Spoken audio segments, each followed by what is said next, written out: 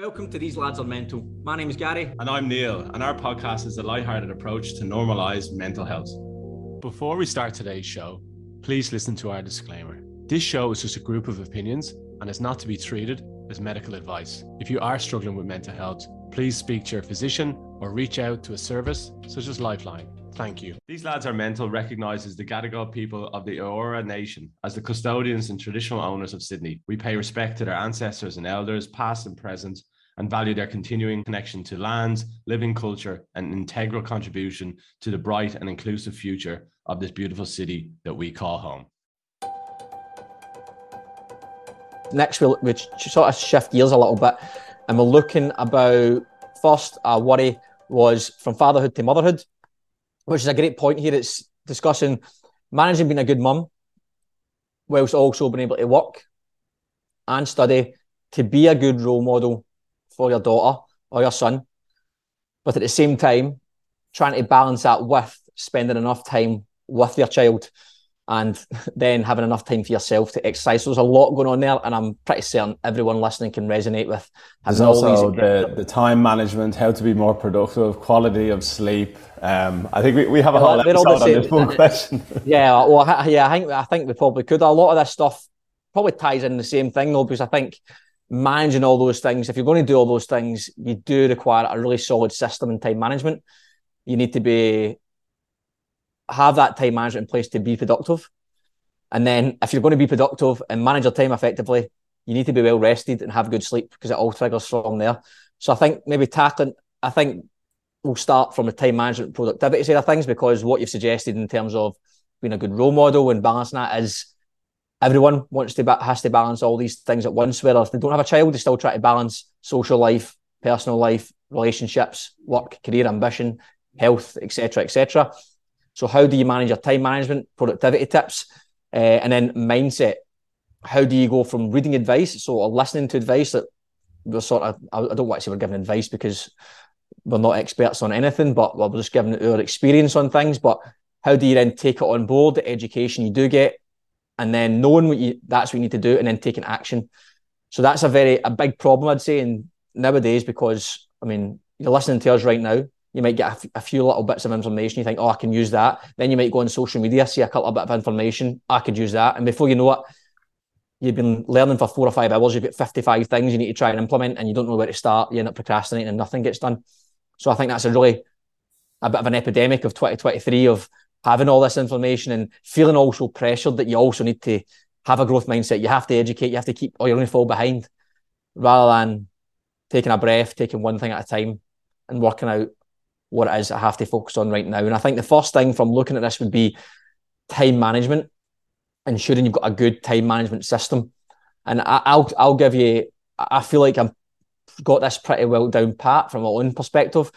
We'll give you some resources, but I think for me, time management starts with a good system. And I think the most effective thing is, first and foremost, is getting a priority, making sure you know exactly what your priority is over the course of the week, over the course of the month, and then for each day to get you towards that priority. And that's as simple as picking 1 to 3 things maximum each day that you're going to get done that day. Meaning these are your big rocks. If only one gets done, that's fine. 2 or 3 is fine. But as soon as you start adding 4, 5, 6, 7, 8 things are not going to get done. And to get those 3 things done, or 1 or 2 things done, is you need to time block your calendar. So 9 till 12, I'm working on project A. And in that 9 to 12 window, notifications are off on your phone, your screen, if you're on your computer's full screened, you're going to have 45 tabs open. You can't be distracted, because if you're distracted, there's a great book by Cal Newport called Deep Work. If you're distracted, it takes, I'm not going to quote the exact time to get back into what you were thinking about. If you're in some deep work and you're working on something hard for, say, 40 minutes, and all of a sudden you get a ding and you look at your mobile phone and it's a GIF, or it's a text message to go and pick up the milk, or whatever it might be, to then get your brain back into what you're just in, there's like a 5 to 10 minute, say, turnaround, or even more, to get back into the zone you were just in. So you imagine getting 10 of those dings, or having 50 tabs open, or someone interrupting you in your office. These are the things you have to try and eliminate. And it's tough to do. Again, what do you have within your control? You can turn off notifications on your phone. You can put your phone away to the side. for dedicated time windows, you might be in a situation where you need to be on the phone and say, well, I need to have my phone on. That's fine, but you can put settings in your phone to ignore WhatsApp. You probably don't need WhatsApp for your work. You can put on settings to turn off Instagram, turn off Facebook, so you can't check it during those windows. So I think that's the first step. I don't want to go into too much detail because I'm going to give a resource for you as well, and we've still got a lot to go through. But I think that's a great place to start. Is just prioritizing and time blocking, and you'll see your productivity 10x, 100%. Sorry, anything to add? The only thing I would add there would be how good does it feel when you do it that way? Like because I've done time blocking as well, and most of the top CEOs of the world use this as a way to form their day, because living through your inbox, which I do as well. And I'm also going to disclaimer, like, I'm not perfect at all. Either is Gary. Like, I'm fucking shocking. Like, I'll get an email and I'll go, I have to answer that now. And it's something I'm trying to work on personally, and I'm nowhere near the time blocking I've done. And anytime I've done it, and let's say you do spend 2, even 3 hours or something, and you get whatever amount of it done, how good does that feel that you have that done? It's like, it's the best, man. It's the best. You're like, fuck, your whole rest of your day, you're like buzzing, got that thing to do, don't have to worry about anything else. And then everything flows from that, versus the opposite. You get 50 emails answered, and then at 6 o'clock at night, you've had your dinner, and then it pops into your head going, fuck, I didn't do that thing. Then you start going into this spiral again. So, and look, in the very basic terms, living through your inbox and alerts, it's just the behavioral pattern that we've got ourselves into because of society. All you're doing is just breaking that pattern and forming a new pattern. That's essentially what you're doing. And in the beginning, it feels awkward, it feels goofy. But once you resettle, I think it takes something like, is it 3 weeks to reset your mindset on if you try and go through a new pattern? You do it for 3 weeks. For habits, it's always, you've seen 21 days and 67 days. That's the two most common sort of numbers that get branded around. Yeah, so it's not a huge amount of time, right? Just try it for 3 weeks and see if it does. And then you start forming this new pattern, and then you probably won't even remember the way you used to do it. And then you're on this track again. And we had it with our own family, because I wasn't in that space, but my wife Sue was, and she said, we need to block out our time. And I was thinking, what? And she sent me a Google Excel spreadsheet, and I was like, fucking, here we go. Monday, it was just like, Monday morning, I dropped the kid to daycare, like Wednesday night is a date night. Saturday, it's all day with him, all this kind of stuff. And in the beginning, I was like, surely we haven't got to this point, have we? And I was kicking my heels about it, going, no way. But once you just get into the groove, and then a few weeks later, it was just ingrained in my head, didn't need the Excel anymore. I just know Wednesday night is date night. Monday, I just wake up, I already know I have to drop the kid off to school.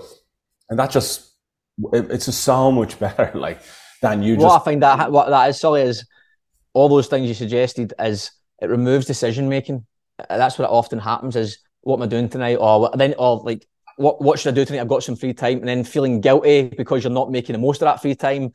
And then that just starts taking up brain space. And then that's when you start procrastinating and getting nothing done. So when you have this time block, you go, well, that's what I'm doing then.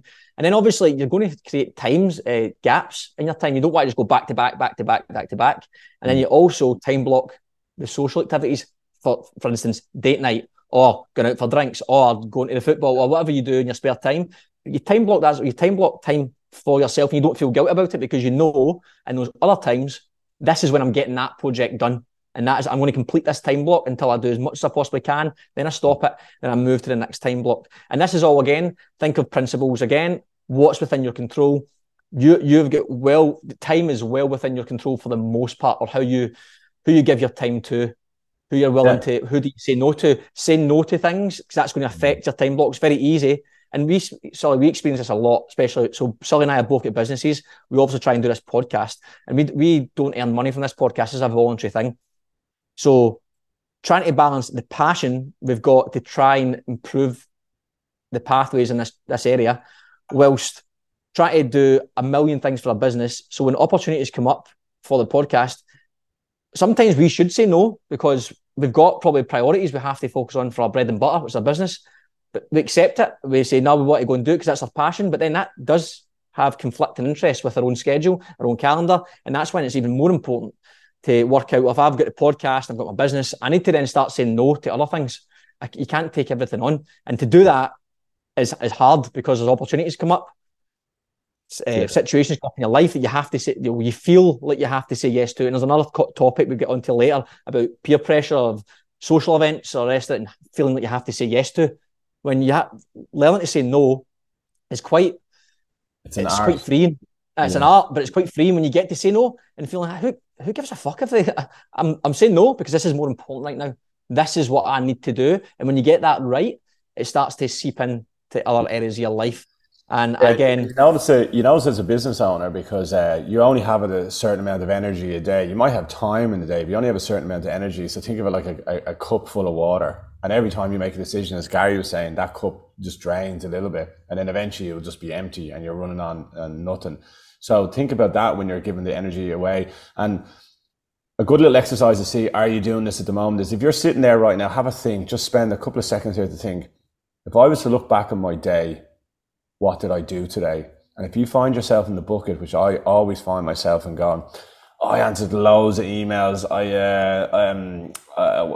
I sent, if you're in that kind of mode of like, you can't actually put a tangible thing on it, that's a clear sign of like, you just basically spinning plates. Whereas if you're like, today, I just got my visa lodgement sent in, took me 4 hours. That's a huge achievement versus you just going, I sent loads of emails. If you're in that bucket, that's a good sign that you maybe need to kind of rethink this. And Marcus Aurelius, we've talked about a few times, long absolute gone. besties. Yeah, well, he was, he's ranked probably the most successful Roman Empire, or one of them anyway, emperors. Was that a ranking? Was that a big vote, was it? yeah, all the fair. But he's an amazing guy, and he has all these teachings and meditations and things like that. But we will share his 7 things he did at night time. And one of them was around removing external stimuli, which was essentially social media and stuff like that. But there was 1 out of the 7 I'll just touch on now, which was around reviewing your day. And I've been doing this recently, and it's actually been really impactful for me. Just write down the things that you've done during the day, and also the things that you didn't achieve, that you didn't, I needed to do that, and put them in a separate bucket. And then what that does is that then helps you plan your next day.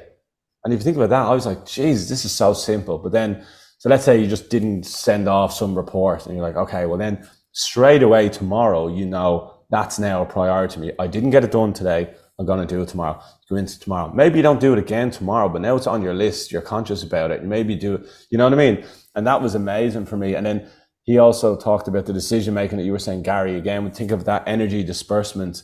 And I'm shocking because I love my clothes and picking out gear and all that. I take ages to get ready. And anyone will tell you. But he used to have his clothes. This is 2,000 years ago, mind you, right? So it's just like, it's nothing. How much options did he have? His pink robe or his blue robe or whatever. But he used to get his clothes ready the night before. So when you wake up in the morning, that's one decision you don't need to think about straight off the bat. And Steve Jobs. They always did it with CEOs. It shows you like all the top CEOs and just get the same gear on all the time, like black t-shirt, pair of khaki pants or whatever it might be, and just remove the decision. But again, I don't know how much truth's in that, but I do agree with that. Like for me, because I wear the same gear, black shorts, black t-shirt, black socks for football every single day, Monday to Friday. It gets to the weekend, I don't even ever think about my clothing. But again, that's a start. Again, gets you on the ladder of having enough energy, your cup full, to then make decisions on other things. And then there is another question here that you've mentioned regarding the quality of sleep. Yeah. And to go full circle, everything we've just mentioned is probably going to be not very effective if you haven't got good sleep. And that can be quality and quantity. This is an area that I work quite a lot in, working with athletes. The quality of their sleep is essential. So if I'm working with a semi-pro or a pro player, or even working with younger athletes, try to get some habits here, the quality of their sleep is essential because they have to recover, they have to train hard. But the same principles lay back to just the general population as well. And I say general population, I see it's try to be a high performer in your life, or for me in sport. For that, you need good sleep. You need to move your body. You need to look after your brain. You have to eat well. And sleep's obviously a pillar in that for recovery of the mind, recovery of your body, digesting information, retaining education, which is going back to what you've mentioned already in terms of reading things or educating yourself and how do you retain that information. You need good quality sleep. So in terms of suggestions, again, I'll put that in the resource section, but some really, really simple things, and you'll find common trends in what we're saying here. Get your phone out your bedroom, that 1 hour window leading up to bedtime. Reduce your stimuli. That might be TV screens. It might be like for people I work with, they play football late at night, their training session at night time, they come back wired. So try to get them down so their body is in a really sympathetic state. It's high, it's wired, or fight or flight. To get them back into parasympathetic, they have to do things intentionally. For you or other people, you might not be exercising late at night. You might just be chilling at home, but you might be watching Netflix, an action movie. You might be watching something on social media that's got your emotions going for whatever. You're getting your body back in that sympathetic state, and you want to get it back down into parasympathetic. That's basically rest and digest, where your body, you're stimulating your body to relax and signals it to get to sleep. So how do you do that? You remove your mobile phone from your bedroom altogether. Get yourself an alarm clock. Again, it's within your control. Then on top of that, make sure your room's good temperature. Make sure your bed's comfortable. Make sure, again, that hour before bed, everything is pretty much you time. Do something that helps you relax. Maybe it's read a book. Maybe it's, if you can't do any of this stuff, make it half an hour. You can watch no TV half an hour before bed. You can avoid even if it's 10 minutes, like, you know, just start. Yeah, it's a starting point. Yeah, get on the ladder. 10 minutes. Start with 10 minutes, and then for me, I like to stretch before bed. Just a simple 5-minute stretching routine. That's me. That might not work for you. Some people I know do a very simple breathing exercise. If that's not for you, that's fine. But there's thousands and thousands of different ways. Or thousands, that's exaggerating, but there's lots and lots of different ways. And again, we'll put these in the resource section that you can do, but the principle remains the same. Get yourself out of that sympathetic nervous system state or being wired psychologically or physically and back into parasympathetic, because stress, physical, emotional, mental stress is the number one thing that impacts sleep. If you really, really feel like you're no stress and all the rest of it, you can look at very natural supplements like magnesium chelate or things like that. But again, that I use that and it's super, super useful. But I'll try just basic things to start of winding down before bed. You probably know this, common sense. Anyone listening, you know this is the right answer. You know this is what you should be doing. You know you shouldn't be on your phone right before bed, staring at a bright light before bed. You know you shouldn't be watching mental TV shows or something that gets you angry or whatever it might be. However, where you can, possibly take action, take a small step, try a routine, try one thing. Don't try 3 or 4 of these things. Try one of the things. Try one. Well, a little tip that's worked for me a bit also is, like, again, the Marcus Aurelius thing is the 7 steps, and Gary's kind of talked pretty much to all of them, like eliminate external stimuli, get some physical exercise, which is the stretch idea that you said there, Gary. The review your day is what I was saying. So get a notepad, write down your things. That then helps the next thing, which is preparing for your next morning. So it's always, you the guys listen, I'm just saying, when you prepare yourself the night before for the day ahead, you always feel less stressed the next day. Then spend time with family. He did that every night. Tuck in your kids, kiss them goodnight every night. Spend that little bit of time with them so they know that you're around. But the only other thing we haven't touched on, which was one of the last ones of his 7, was if you're worried, stressed, or in that kind of state of, I've got loads on, is called perspective. So there's a little exercise that he does. You can do this when you're lying in bed, is contemplate your own scenario, right? So you might have a few issues going on in your head, right? And basically what you're trying to do is remove yourself above that, and you're trying to visualize it from above you. So just think about what you've going on at the moment. Okay, my relationship is a bit whatever, work's a bit thing, fair enough. Think of those in your head. Then go into your wife or your partner, then go into your extended family, then think about the street. Well, what kind of stuff do they have going on? Then go into your neighborhood, then go into the city where you live, going, what are all the lives that are going on there, all different things. Then go from a planetary point of view, and then cosmic, you know, what goes into making the universe. And when you actually remove yourself and then think of things that are much bigger than you, what it actually does, it reduces the hold that those worries have on you, which in essence are really just minutiae. If you think about the little things that are impacting you on the grand scheme of things which is going on in the universe, it kind of takes the power away from them. I found that really, really beneficial as a little mini exercise to do. And then what you could do, because as Gary was saying, you're not going to remember all these things. Write them down on a sheet of paper, stick them on your fridge. I thought that, like, for me, that always helps, because you're always using the fridge, and it's about to go to bed. What was that other thing that he was telling me about? Go to the fridge. Oh yeah, that's that. And after a while, you'll be ingrained into your system. And then once you have that system, it's like meditation. I've trained to do meditation, but I don't do it all the time. But at least you've always got it. You've always got that tool in your toolkit that you can pull on whenever you want. And that little fridge trick is a nice way to keep it present and front of mind. Or if you're sitting at a desk, the pin board, I used to love doing all that. Like you'd have a vision board, pin it on your desk so it's constantly there and you're always seeing it. So one thing I think to address at this point so far in the podcast is we've mentioned a lot of different things. We've went through different topics. We've mentioned millions of things. The point of this isn't to suggest like one of those social media things like this is Mark Wahlberg's morning. It's got 45 things done by 9 o'clock in the morning. This is definitely not what we're suggesting. I'm suggesting the other end of the spectrum where you figure out from all the things, maybe the topic that we've discussed, what applies to you, and pick just one tool, and then go back to what Sully suggested with the psychologists. The first thing you try might not work for you. Give it a chance. Give it 3 weeks. 21 days is a good time frame to really go through the ups and downs of it. See if it works. If it works, obviously, good, great, keep it going, and maybe you can add something else. But if it doesn't work, don't think, well, that's it, I'm shafted. Take something else. Take another tool, because there's loads of tools, as Sully mentioned. There are tools. You're going to have different tools in your toolbox for each of these things, or for your environment. For instance, exercise. You might be in a situation where you can't exercise. Might be a situation where you can't put your phone somewhere else. So you have different tools to help you remove yourself in that environment. So we will provide the resource section, but going back to simple things is picking just one tool and sticking with that. Don't get overwhelmed with thinking you have to create this perfect day, because I can't do that. I don't do that. Neil doesn't do that. And nobody, what you put on social media, nobody can live like that over a long period of time. Maybe over a week or some sort of crash course for 28 days, but not long term. And that mental health is a long term, consistent thing we're trying to improve. And that's the thing. Unfortunately, the unfortunate thing about all this is there's no silver bullet. There's nothing that me and Gary can say that's going to work for all of you just in one thing. That's just the way it is. But the great thing is that there's so many things that you can do.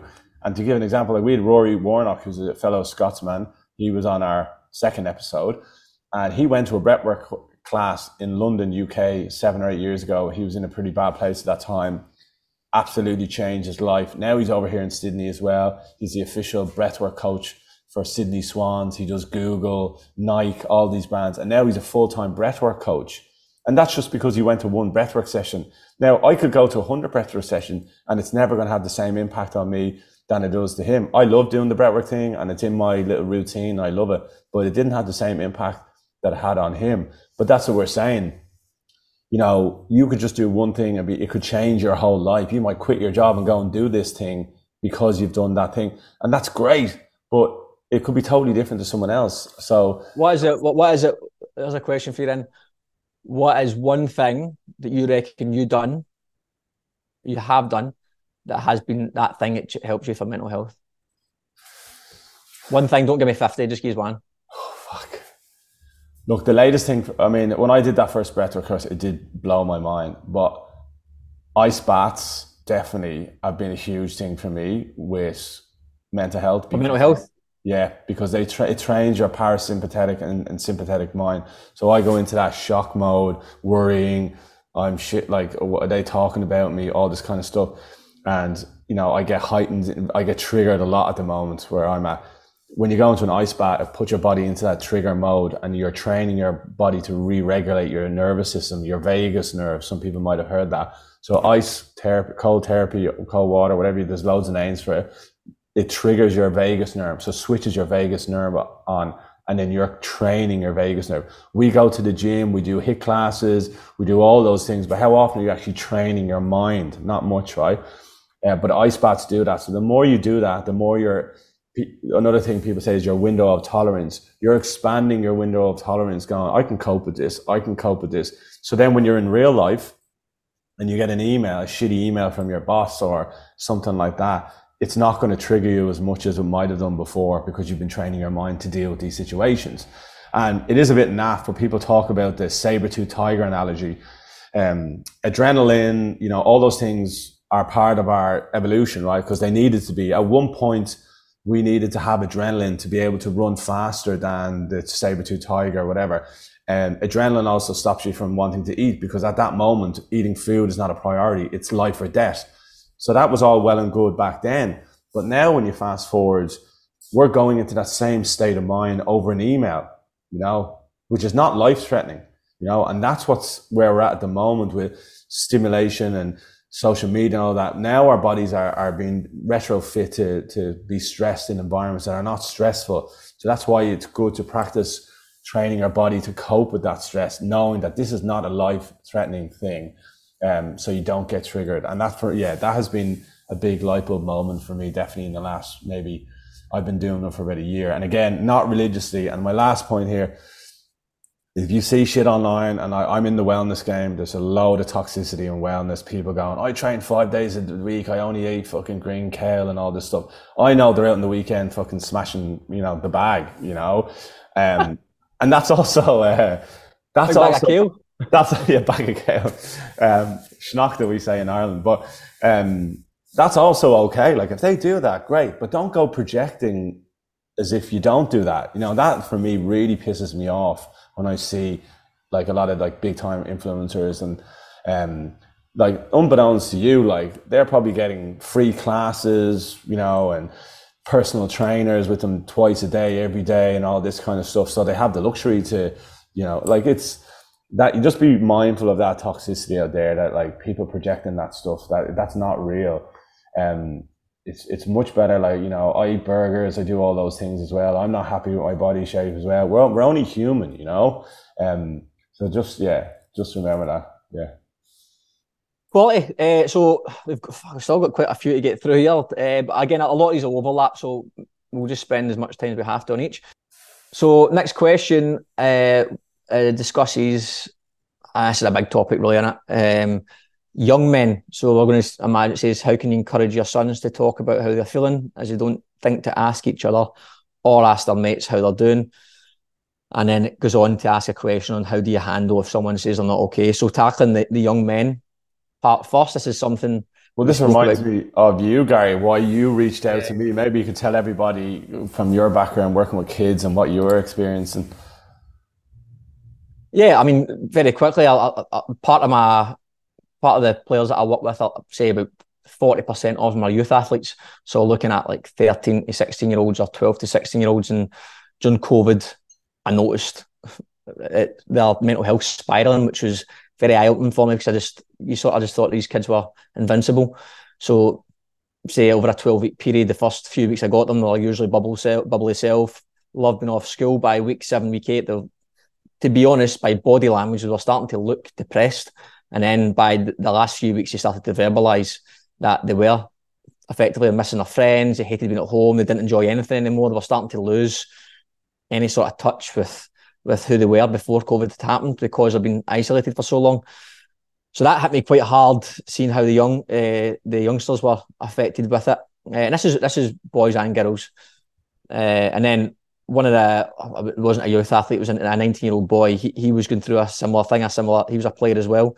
And little did I know that when he was training with me during that time, it turned out that it saved his life, because one of his parents approached me at a coffee shop and told me that if it wasn't for the opportunity they had to come and train and get them out of the house several times a week to continuously practice the physical side of the game, the physical side for their football, they would have committed suicide, and that was the way they were going. So that was pretty much what it was a catalyst for me to reach out to Neil and start this whole podcast. But I'll say young men, because that's the question I asked, and I'll probably predominantly I do work with, if it is youth athletes, it's a lot of boys, sorry. So, I mean, it's a tricky one, really, mate. I mean, it's a big topic. How do you get them to talk about their feelings? And especially now. One thing I would say is I do think kids probably are going to be more emotionally aware than previous generations first. So that's I agree with that. That's the good news, right? So the verbalization, I think, is coming a lot more. Like I go to a chiro, and she was telling me that her son, he's about 12, 13, and she said she's been astounded by how open he is about how he's feeling. Like if he's in a bad mood, she goes, "Everything okay?" And he goes, "No, I'm not really. I'm a bit upset because something like this happened in school." And she was like, "Gosh, that's amazing that he's actually telling me this." So I think that's definitely good. Conversely though, kids of that generation or this new generation, like we have no idea, even at our ripe young age, like they're being reared with social media. Like I'm a bit worried about my young fella. He's 2. He's already able to swipe. He knows how to turn on Netflix, and he's 2 years of age. Like I didn't on have Tinder, isn't he, the wee man? What? The wee man's on Tinder. He's on Tinder, yeah. Learned how to swipe, he was straight on it. It's frightening. Like he knows how to make phone calls. He answers, like he goes around with the camera on and he pans it, and that's like I had my first mobile phone, I think, when I was about 13 or something like that, and there was no cameras on that even at that point. So they're going to be like, technology is just ingrained in their life. It's just there's no way around that, right? And the influence it has on them is going to penetrate a lot deeper than it did with us. And you hear a lot in America, particularly, and I think it happens a lot, particularly with young girls in America. You hear of all these awful stories of girls being bullied in school, on social media, for no reason, like, just being called like a slut or something like that. And then that goes onto a group chat and and then like there's 13-year-olds taking their own lives because of people bullying them in a digital environment. It's become a bit of a statistics. Statistics. One of our friends, and who's also a guest on the podcast, Nick, who works with it, his charity really focuses on the youth space quite a lot, and they do phenomenal work working with the youth. And I think that's really where a lot of the energy, they don't ignore the adults, of course, but I think that is the next generation, and we do have to start from the ground up and making sure that children are. I think it is going in the sort of right direction, to be fair. Yeah, but I think it can go the other. Like I've heard also other things of everyone. The one thing I would maybe be a little bit cautious of is I've heard people say that, when something bad happens, or they're sad, or a kid is upset, or things like that, going back to the whole like emotions and being able to, experience all of them. I've heard now people going on antidepressants at young age and just being given medication and going, well, you've got depression, like diagnosing people too early. Again, labelled, yeah. Yeah, being labelled. So just be conscious of that, because look, school is hard, right, for any kid. Growing up is hard for any kid. You go to, you get rejected from prospective partners. You might, like, I was bullied as a kid. Like, you're going to go through awful things, and there are impacts to that. But try not to like just immediately tarnish them with some kind of mental health condition, and then it starts getting in their head, I got the depression and da. Like, be careful labeling things. I think definitely would be my advice on that. It's okay to feel upset. That's natural. But I think, and then like going back to Batyr, which is the mental health charity that Gary mentioned, that Nick we interviewed, the statistic that stuck with me was 75% of our mental health conditions manifest before we turn 18. That's where most of these foundational things start. And their whole work is educating kids around awareness, and it's okay to not be okay. And if it is, to talk to someone about it. And if you can set up that nice bubble around you, that awareness bubble, when you it's a lot harder when you're a 40-year-old adult trying to unravel things that you're an 8-year-old, because I've had to go through all that. And so if kids are more aware of that growing up, it's a good thing. And they'll be able to manage that before it becomes more of a systemic issue with you in the long run. But I think leading by example as parents is our responsibility. If your kid is upset, to listen first, the whole thing of seek to understand first before, giving back advice. Yeah, empathy. Yeah. Let them know that you're there and you're present for them. You're hearing their worries. You're acknowledging it, and you don't even have to provide a solution, really. But once you provide an ear for them, they feel heard and appreciated and things like that. That is well rewarded. But creating an environment that they feel comfortable coming to you and speaking to you, I think, is... Yeah, I think set an example. If any kids are in a situation where their parents don't talk at all, or they don't talk about that sort of thing, they're probably less likely to do it. At the same time, encouraging, if you can encourage them to do it, it might only take one conversation where they don't feel like they're being lectured or judged or being forced their opinion upon. As you said, just listening to them. It might take a lot of times where you've asked them, how are you feeling? And they might knock you back, but it might just take that one time where they do speak and you reply without judgment. You don't give any solution. You just listen to what they're saying. That can be enough to unlock the door to think, okay, now I feel comfortable. I can then approach them again, because the last time it went really well and I felt a little bit better talking to my mum and my dad about it. But I do think it's a big topic. I mean, how do you encourage? I think naturally we do, especially in our teenage years, don't want to share a lot with our parents because you're going through a lot.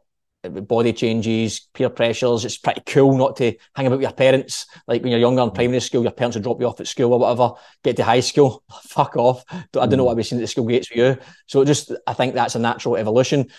And I think that's as a tricky one. I do see more positive change in that area where schools, whether or not it's right or wrong how they're going about it, I do see it getting tackled. At least there is a bit of urgency to tackle in schools and make sure that they are more open or promoting that it is okay to feel certain ways, I'll give you a quick example, right? In my scenario, right, my mum is an alcoholic, and when I was about 12, I started to see her, face planted on the floor and dragging her to bed with my dad and all that. And then, she's your mum, so you're trying to help her and do all those things. And the bit, it's obviously easy being Captain Hindsight, but looking back on that now, what maybe my dad didn't lend to us at that time was he never sat us down and said what was going on, I don't know if this had, I can only guess, right? But if he had just sat us down at that point and said, look, mom has a bit of difficulty with alcohol. We're going to try and help her through this as a family. There's going to be highs and lows, whatever, but, we all love her and we're going to do our best to help her. If that level of kind of involvement would have been there, I do think maybe I would have been able to compartmentalize it better. Instead, it was never spoken about, brushed under the carpet kind of a thing. And then I just grew up not really knowing what to do with that emotion. Then I started to internalize a lot of that. And then I hold a huge amount of resentment from my mum for years, only up until the last few years after doing work to put all that stuff to bed. So it's just 20, 25, 30 years worth of baggage that you're carrying, which, really didn't need to be there, and same with sex education, same kind of thing. No one ever sat me down. I know it's a bit naff going, you imagine your dad going, well, this is what a boner looks like, son, and hooking, but I never had any of that kind of stuff. And I remember this is, yeah, I remember we had one sex ed class in school. That was it. And it was just put a Johnny on a dildo. You can imagine how... I think we had two. We put a Johnny in a dildo, and the next one we watched a woman give birth. That was it. Fucking hell. What a shotgun education on sex education. But I remember thinking a blowjob was you went you blew on your Mickey. I had to tell you that off camera, didn't I? Yeah. So I was like, fucking it. And then I always remember a guy called Colin Lawford who said he got kicked out of class for asking this question, but he goes what happens if you leave your... God, this is so bad. Sorry, guys. And the HR team is probably going, how do we let these guys on? He goes, what happens if you leave your dick inside? Can you go to sleep like that? and the teacher was like, get out! But that was literally it. And it is scary when you start getting all these feelings. You don't know what's going on. And then, but also the serious side to that is I was never taught about, going back to my mum, right? So already I had this bit negative connotation with my mummy issues, females, that kind of thing. And then you start going through puberty. And for a large chunk of my adolescent life, I didn't have long-term relationships. I didn't see, anyone got too close to me from a female perspective, I pushed them away. So there was really long-term impacts of me for a long, long time. And I never saw... I had this weird thing with, girlfriends were just, I don't want a girlfriend, I don't let anybody into me to see my fucked up world kind of thing. So those, they're the kind of things that can happen if they're not addressed in the moment, the kind of way. So I think nurturing that environment that like, and that's look, that's hard, right? It is hard to create that environment, but leading by example, I think, is probably the only thing we can do as parents, right, in our control, to go, well, if they, because they're sponges, right? Kids are sponges. If they see you being emotional, they see you crying, they see you being open about your feeling, you know, daddy's not feeling that well today, can we maybe go to the park tomorrow, he's a bit sad, like those things, then they'll recognize that and they'll feel comfortable bringing things like to you. That's just my 2 cents on it. Like, obviously hard to know that, but I think leading by example is probably my advice on. Yeah, I think, again, go back to resources. The Matt Ralston's episode, he talks about it a little bit as well. So again, in the resource section, we will tie in each question you've got to a resource. And the last part to that question or that topic was, how do you handle if someone says they're not okay? Because this is something, obviously, Are You Okay Day, which has became a little bit, I don't want to say, it sounds bad, but it's became a little bit of a throwaway thing, hasn't it? Unfortunately, yeah. This was I don't want to say the message behind it it's done obviously with the right thought behind it. We want to promote mental health, but having one day for it and saying, if someone says, "Are you okay?" "Yeah, I'm sound, mate. How are you?" It's just that, as you said, people don't want to really put that on other people, or they don't want to share it. The problem is, at a fundamental level, is people don't want to share how they're feeling because they don't feel comfortable for whatever reason. And if it does, are we prepared? Are we really trained or prepared as individuals? If I turn around to you one day, Sully, and says, "All right, mate, how's things?" and then you did just let rip and you put everything out there, I mean, am I trained to do it? Do you need to be trained? Is it too much for one person? Someone actually mentions in a future question about making family and friends feel guilty about how they're feeling, and they don't want to put that on them, which is another avenue completely. So how do you handle it? I think the only thing that I could say is what Neil's already mentioned when we spoke about for children, is be as empathetic as possible and listening, not giving advice. And I think there's been a few experts already we've had on who have said this as a common theme is, as humans, we want to help, so we want to give our advice, but just listening and just being there can be worth 10 times the advice. People often don't want advice. They just want somebody to talk to, someone to vent it to, a soundboard, as opposed to internalizing it year on year on year or day on day. They want just someone to hear them, and then most importantly, they want to feel heard. They feel like, yeah, I understand. Yeah, okay, that must be hard for you. Tactical empathy is one thing. There's a book I'll put in here for you by Chris Voss. Chris Voss is someone I'd recommend. He's an FBI negotiator. Sounds completely off on a tangent, but he is a world expert when it comes to listening, being empathetic.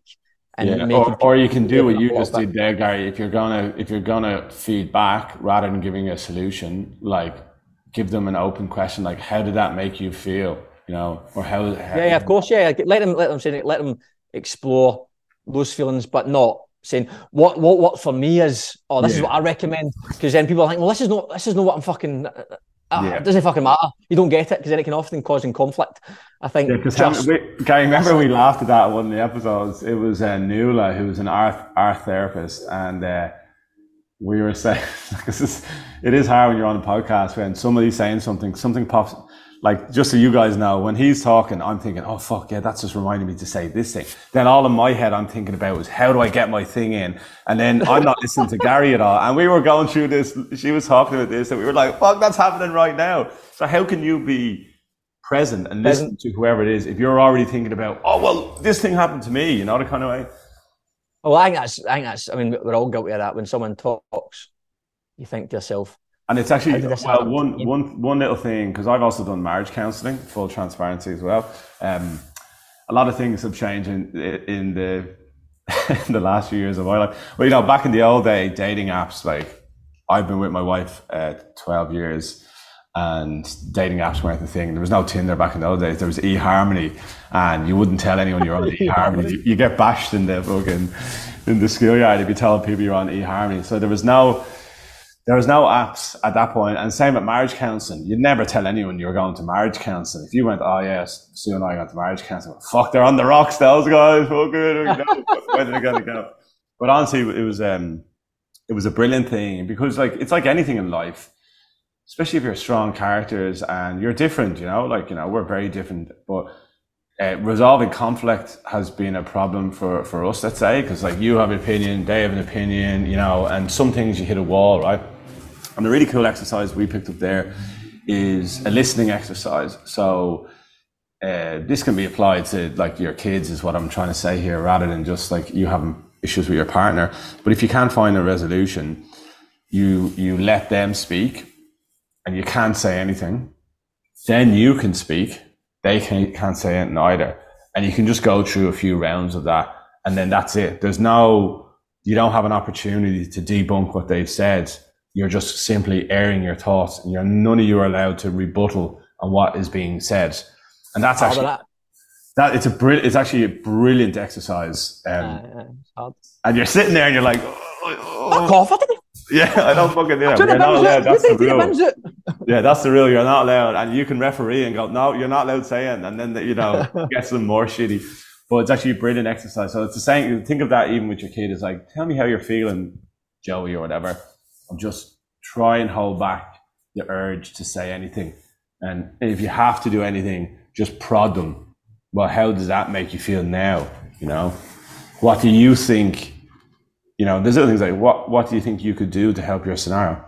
Is there anything I can do to help your scenario? Like those kind of things are much better, because then they're actually problem solving, their own issues, which seems to be a lot of the advice we've heard is the best way to do it, and it's the most rewarding thing for them rather than, you telling them what to do, which doesn't really seem to, especially with this generation, certainly does not seem to work, because they're the future generation. They're all independent human beings now. They all, that's what they are kind of being reared as. So yeah, that old school do it this way, I don't think is going to work, Well, I think, that was, what did you say, about an hour and a half or something, do you reckon it is so far? Yeah, I think we've not far off. So I think what we decided to do is break this into two parts. I know you're doing Mental Health Week, and this is obviously getting pre-recorded. So we're going to release two different episodes to you guys first internally, and you can do what you like over the whole week. Hopefully we've provided. Vera spoke a lot of shite, which we usually do anyway, but. Again, just to go back to what this podcast is about, it's just to show that having a conversation about these mental health things. Sully spoke about marriage counselling, being bullied. We spoke about how we felt, how we see our self-worth, fatherhood, motherhood, even time management, coping strategy. All these other things we spoke about should just be casual. And again, you want to do it in the right environment with people you trust. Of course, you don't want to just blab about it to random people. But the goal is to make these sort of conversations not make people think, fucking hell, what are you mentioning that for? Again, have boundaries, have privacy and all the rest of it. But as a general overview, speaking about how you're feeling, if you have to get it off your chest to people you trust, should be completely normal. And everything that's been mentioned so far and everything that we'll speak about in the next episode, I can resonate with almost every single part of it. I've felt this way or have questions that you're asking every single time, and all we'll try to do is encourage people to keep having these questions and encourage you to try one thing to make a positive change, that micro change that might be the macro change in your life. And please try something. You'll have the resource section. We will be back with the second episode and touch on all the other questions. Can't thank you enough for being so open with your questions, and again, superb work on trying to make some impact with mental health. Phenomenal. Yeah, because it's just the ripple effect, and it's the toolkit analogy. These are just all little tools in your toolkit, and you can pull them out whenever you need them, whenever you remember them. And when you find yourself in a scenario, it will come to you. You'll go, oh, what was that thing the guy said? And then you'll tap back into it, and then you'll be able to plug in. And then, yeah, it's a ripple effect. You do it. You tell your mates. What's the average thing? You'll tell at least 10 people in your immediate circle of this. Yeah. As it works, yeah. Yeah, and then that goes around. And I actually went to give you an example of that, I went to a talk from IKEA, their head of design here in City. It was a good few years ago. And somebody asked a question from the crowd going, I stayed in Sweden for a few months. I couldn't get over how clean and everybody recycles and over there. How did you do that? And the guy was like, well, it was actually a big issue for us 20 years ago. But they brought in this system into the education where they taught just the kids, the next generation, on how to recycle properly. And they said within a 20-year period, what the kids were doing was they were taking that home and educating their parents, going, I've learned this in school, we need to recycle. And then they ended up telling their grandparents. So by teaching the one generation, it actually changed the whole thought processes for the two generations previous. So that's the impact. That's where you think, oh, this is all a bit woo-woo. It's like if we start doing this piece by piece, kids, even in our everyday life, it will make an impact. It will. And you're not immune. That's the thing, mate. You're not immune. Anyone listening, and there's probably a point in the last 20 years, mate, and I'm the exact same. Well, mate, what a shite, man. I don't need to talk about my feelings. I don't. And it's not mental health. Again, I don't want to keep saying talking about my feelings, because that's not what mental health necessarily just is. It's not just about like the extreme suicide. It's not just about I have to be emotional and start crying and all the rest of it. It's simple things: stress, anxiety, like worry, self-doubt. All those things they're all part of it. And mental health is also the good part of things, where you see someone being confident and proud of herself, or having looking happy or feeling happy in life. That's the stuff we need to discuss as well. If you are in a good place, share it. Let people know you are doing well, because this makes, if I know my wife is happy and she's enjoying herself, it naturally gives me energy, because I know, brilliant, I don't have to invest energy into making sure that she's all right and my family's all right, or the rest of it, because I can focus all my energy on me at this point. And you have to give and take. Sometimes she'll be 20% and I have to be the extra to keep us together, and that'll happen with every relationship. Yeah, I've heard that from, is it Mel Robbins talks about that in America? She's quite, she's an amazing lady. She talks about that you and your partner, whoever it may be, or your kids, you're never all going to be at 100%. But by creating this environment of openness, if you're at 100% on Monday and your partner's at 20%, then you can equilibriumize, level each other out. Like you're never both going to be on 100. So you might be at 20% today, and maybe it's your day with the kid, but if you're having a shocker, then your partner is aware of that. They can come in, take the kid, look after it, and give you a dig out. And, so you kind of yo-yo like that during the week as well, which is... And it comes to communication, all that again. But again, mental health, guys, is just...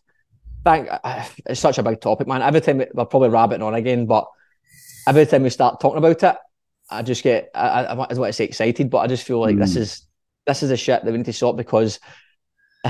But it's just, these are kind of real conversations that like we should be having. If we were having all these at a mature level frequently, the actual issue of it would just slowly come down. That's the whole thing. It's very heightened at the moment because we're trying, but like if this becomes ubiquitous where everyone's talking about it, like dietary requirements, as we said at the beginning, eventually it's going to get to the point where it's really going to level out. And that's the beauty about this, is by doing those small things in the moment, you might not necessarily, you'll get a little short-term benefit from it. Like, if you do a meditation, for example, you're going to get short-term benefits from it. But if you do them consistently, the beauty is, and I've had this happen to me before, it could be 6 months down the line, you'll just be sitting somewhere randomly, and you just go, and you'll get this, fuck, why am I feeling like this? You might just look in the mirror and go, geez, I'm very proud of you right now. Shaka.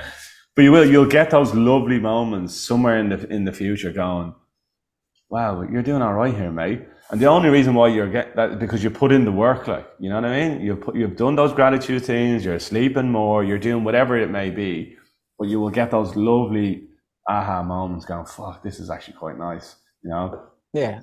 I think it's mental health isn't something we're trying to, it's not something that's eliminated or something that has to be fixed. It's about being aware of it and talking about it, because mental health is like physical health. It's just there. Your health is your health. It's just there. It's something that's going to be up and down. It's never going to get eradicated. It's not. It can be great. It can be bad. It's going to be ups and downs. But being aware of how do we manage it as best we possibly can. Because remember, this isn't about trying to be the best business person or successful. This is about tackling a real problem. Suicide rates are ridiculous. Depression rates are ridiculous, not just in adults, but in children as well. So this isn't something we just, it is woo-woo, but this is reality, that it is a real problem in the world. And it has to start from the basic stuff, and it starts with you, starts with us. starts with especially adults, teaching children, talking to children, sharing it with each other, and trying to make a real impact. Yeah, and then my last Jerry Springer final thought moment would be that I hate that, people go, it's a real thing over here. I know it's like back home in the UK, but that whole thing of be the best version of yourself. Like I've said that, I fucking hate that, because what is the best version of you? Like, how do you know? Like, what does that mean? Like, if you have a fucking brand new BMW, or, no one truly knows how to really measure that. So I just think that's a bit wanky. And then the other thing is, when you start talking about this, at the beginning it seems a bit overwhelming, and like Gary's already alluded to, there's so much things we're talking about. I know you might be sitting there going, fucking hell, where do I start? All this kind of stuff. But when you go down that path and just explore and try things and move on and things, what it does is, awareness can bring you, at the beginning it can be overwhelming, I thought there's so many things, but eventually when you go through it all, what awareness actually brings you is control and power and choice. Because now you're aware of things. So as Gary's saying, with things like suicide and so forth, if you get to a place where you understand yourself quite well, your family around you understand you quite well, when you start to notice then you slipping back into a certain pattern, right? And that could be, just to make an example, you might get short with your wife, you get short with someone in work, and you get short with someone on the football field or whatever it is. And when you've gone down this exploration thing, all of a sudden you go, well, hang on a second, because it will pop into your head going, geez, I've been a bit shitty here the last few weeks. What's going on? And then you start kind of like going, well, okay, maybe. And like you'll, if you actually look back, you go, okay, well, haven't been getting much sleep, eating a lot of fast food, and you start going, okay. And then and this is where all the control starts coming. Now you've got a choice. Now you can decide, okay, well, I need to get my sleep sorted, and so on and so forth. And that's the sweet spot, because now you're educated, you're empowered, and now you've got choices you can make. Whereas if you're completely oblivious, you push stuff under the carpet, you're not gonna have any of that. And that's where I think ultimately when people make that decision, the ultimate decision to maybe pass on is, when you haven't had that opportunity to kind of, look at yourself and look at your scenario and be aware and understand, and then make those right choices, So yeah, that's the really exciting bit. That's the bit where you're like, and everyone has to do that individually and by yourself. But when you get to that point, it is really empowering. And that's why the work that we're trying to do with Gary is that if we could get everyone to that point of being comfortable and empowerment and education, like, I guarantee those numbers would come down. It's not to say they'll ever be eradicated or anything, but if we empower more people to have the education and be able to make choices, surely it's going to bring that number down. Yep. Perfect, mate. Well, we'll wrap this up, and we'll do however we do this, part 2, and then we'll split this in half and do part 1, 2, 3, and 4, however we do it. But we've got about 1, 2, 3, 4, 5 more questions to get through, 5 more topics. There's a little bit of overlap, but you guys took the time to write a question in there, and we'll definitely take the time to give you Thanks, guys. Hope we didn't rabbit on too much. Lots in there. Definitely did, man, but fuck it. Fucking 5 hours later, you're like, fuck, am I getting paid for this? Like, fuck you. Yeah, you'll have to.